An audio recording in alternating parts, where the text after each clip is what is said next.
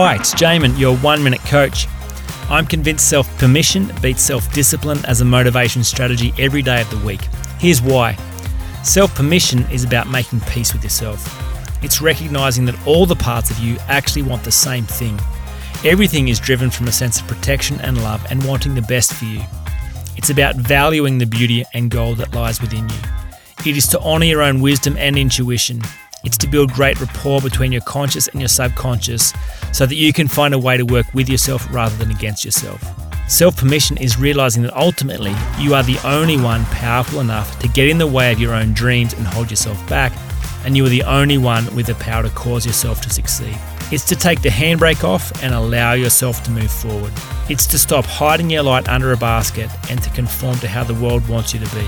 It's the willingness to fully show up in the world in all your uniqueness and to shine for all to see. For more information, go to oneminutecoach.com.au.